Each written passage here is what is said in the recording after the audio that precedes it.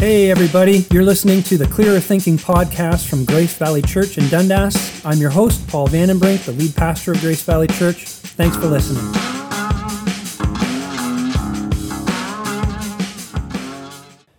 All right, so here's what I want to do today.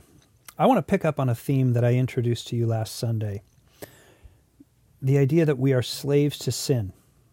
That's what the Bible teaches. Every single person born into this world, except Jesus, of course, is born as a slave to sin. And what that means is that we are born under the authority of sin and under the power of sin. So we serve sin as a master, and we are powerless to do anything about it. Now, there's two objections to this idea. I mentioned one of them on Sunday, and it's this. I just don't feel like a slave. Paul, you make it sound like I'm under the burden of this terrible slave master called sin, and my life is miserable as a result. And I have to admit, I just don't feel that way. Fair enough. I'm going to address that in a minute. The other objection is that it offends our sensibilities about fairness and freedom. It sounds like God blames us for something that we have no control over. I mean, if I'm a slave and I can't help it, how can God hold me responsible for my sins? I mean, it seems kind of unfair. And people would say, I can't believe in a God that judges me for something I can't control. Well, just so you know, I can't either. And thankfully, the Bible doesn't teach that. What I want to do is try to unravel what this teaching means, that we're slaves to sin. And I'm going to use some verses from Romans 6 to do it. And I encourage you to read that whole chapter sometime to really wrap your head around it. In this passage, Paul uses this metaphor of slavery to compare life before you become a Christian to life after you become a Christian.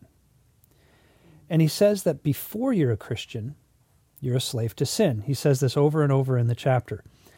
Part of our problem in understanding what that means is that we have a very different understanding of slavery than Paul does. We're modern people.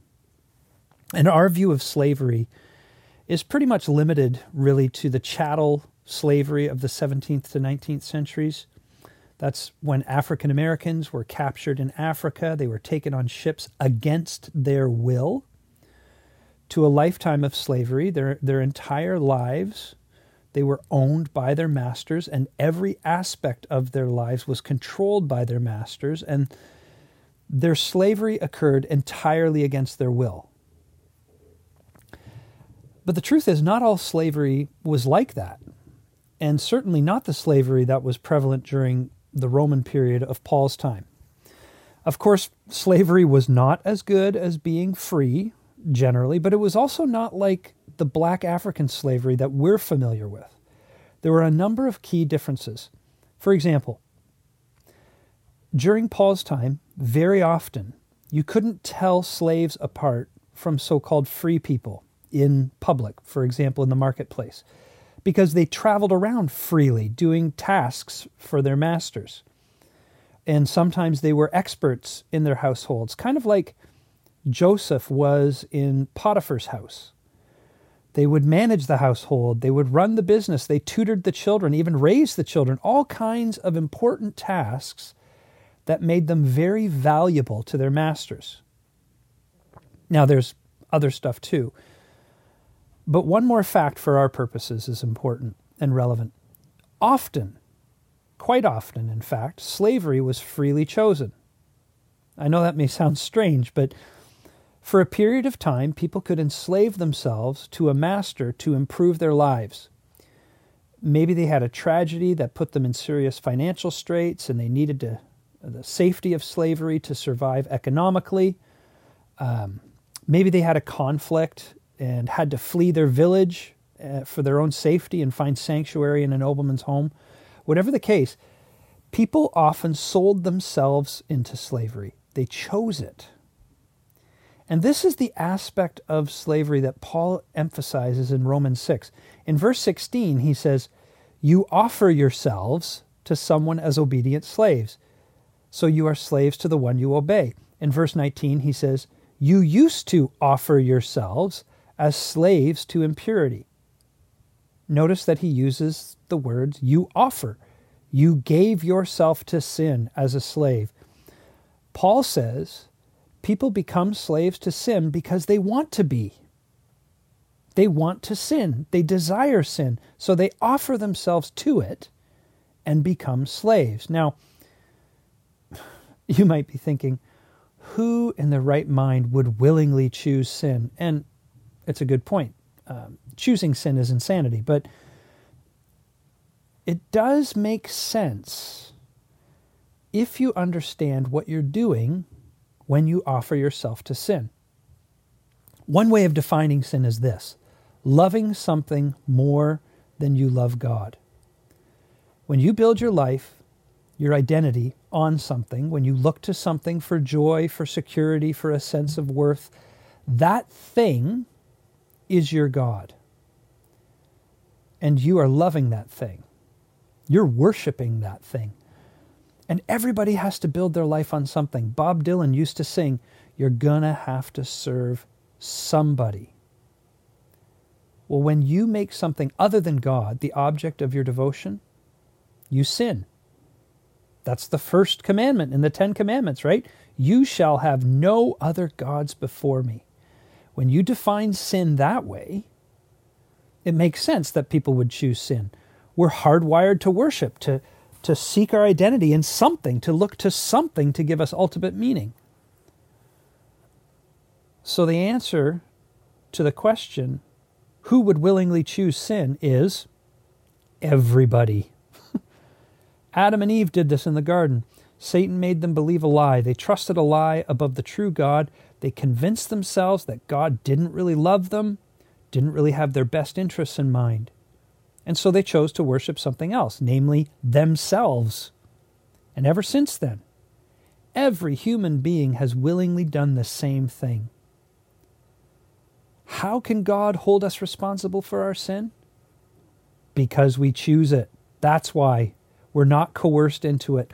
We're not slaves like the black slaves during the 16, 17, 1800s. They had no choice, but we do, and we choose sin. And we choose it because it's our nature to want to. It's the way we are. By nature, we want sin. Remember the definition of sin we're working with: worshiping other things, ultimately our own desires rather than our Creator. So we choose as our heart's desire. We get what we want. We get what we prefer. And therefore, when we sin, as slaves to sin, we're not violating our will. We're acting in accordance with it. We're doing what we want to do. Let me illustrate this way. Imagine I put a bowl of your favorite ice cream in front of you and I say, eat it. And you do, no problem. Why? Because you love it. It's your favorite. Now imagine that I give you a bowl of pig guts covered in excrement and I say, eat it. You can't. Not because you can't do it, but because you can't want it. You can't want to do it. No matter how many times I offer that bowl to you, you will reject it over and over and over again because you can't want it. But get this, you are deciding as your heart desires. You're choosing according to your heart's desire. You're sitting there thinking, you're not sitting there thinking, man, I really wish I wanted this bowl of pig guts and poop, but I just can't make myself want it. No, you're repulsed by it because it's not your nature to want it. You put a zebra and a leopard in a cage together with 50 pounds of meat hanging from a hook, and what happens? The zebra eats the grass all around and the leopard eats the meat, maybe even the zebra. Why? It's their nature to do so. One's a herbivore, one's a carnivore. The leopard is not complaining that it doesn't like the grass. Now, paint the zebra to look like a leopard. Still won't eat the meat though, will it?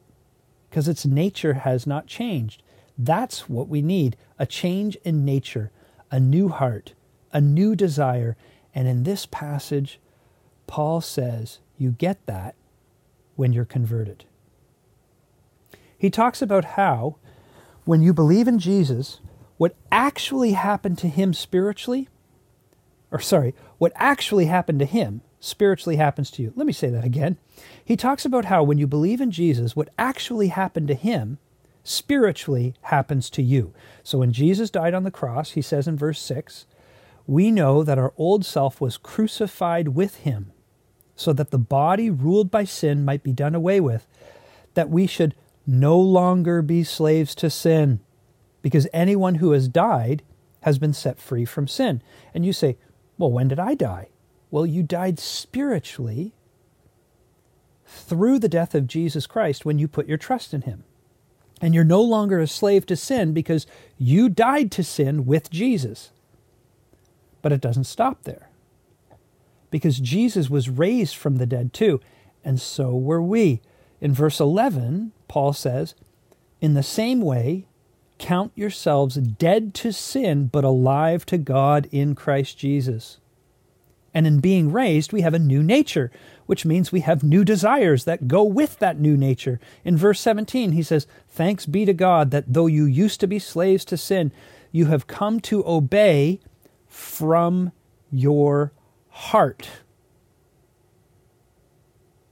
In other words, our desires are changed. We no longer want to serve sin, our old master. We want to serve God, our new master. That's why in verse 22, Paul calls us slaves to God. Remember, we are hardwired to serve somebody. We have to worship. It's in us to do it.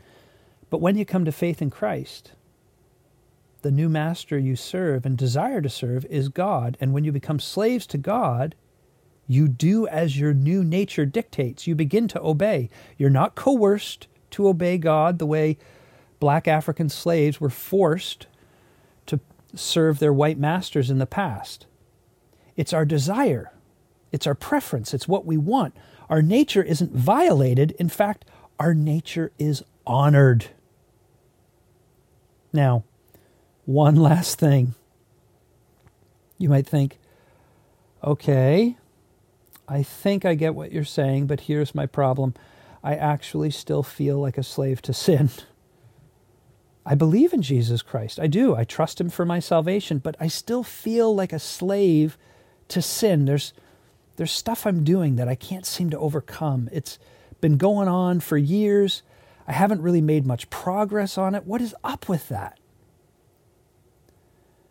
Well, the first thing to say in response to that is, I just want to remind you of what John Newton once wrote.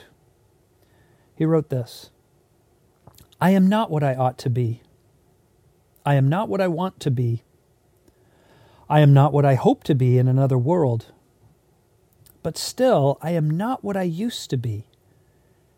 And by the grace of God, I am what I am. I love that quote because it acknowledges the truth and offers hope. You're not what you ought to be. That's true. Or even what you want to be. But what you are is a product of God's grace. In other words, the fact that you even care about sin is a sign that God is working in you. And so take heart. You are unfinished. You are a work in progress. And sometimes that progress seems terribly, terribly slow, but it's still progress. And then the second thing is this. You have to worship. You have to sense the greatness of God. Sometimes be so moved, even to tears, moved to laughter by who and what God is and what he's done for you. And this has to happen all the time, over and over and over again, because as the new master reveals himself to you more and more, the old master becomes less and less powerful in your life. B.F. Westcott was a theologian in the 1800s, and he said, we have been set free from the penalty of sin, but we're being set free from the power of sin, and we will be set free from the presence of sin. 2 quick suggestions. First of all, I encourage you to check out the Daily Liturgy podcast. It's something I've mentioned before. Jessica and I have been using it for at least 6 months now, the Daily Liturgy podcast. I think it's really terrific. It's about 10 to 14 minutes long each day except Sundays. And you'll hear an Old Testament reading, a New Testament reading, and a reading from the Psalms. And there are also a number of prayers throughout, which I find very, very helpful. And you might not get much out of it at first, but stick with it. You know, the funny thing about relationships, is quantity time is what leads to quality time. I remember once Jessica was trying to explain to me that it would be good for me to be home in the evenings more since our kids were getting older. They were teenagers now and staying up later, because I used to be out a lot, especially when they were young and went to bed early. And I was like, why? They don't really want to talk to me anyway. And she said, but they might. Some night they might. And what if you're not here? Quality time can't really be scheduled. It just comes from lots and lots of quantity time. And the same seems to be true in our relationship with God. So that's the first thing. And then just the second thing is use your life group. Those of you who have chosen to be in a life group, one of the things you guys are going to do together, hopefully, is you're going to memorize Scripture. Memorizing Scripture is a phenomenal way of deepening your relationship with Christ. And you can use your life group to hold you accountable in this pursuit. So take advantage of that. Take advantage of these months when you're going to be meeting as life groups and hold each other accountable to the promises you've made about following this Bible memorization process. All right, team. That's it for this week. I hope you have a fantastic week, and we'll see you next time.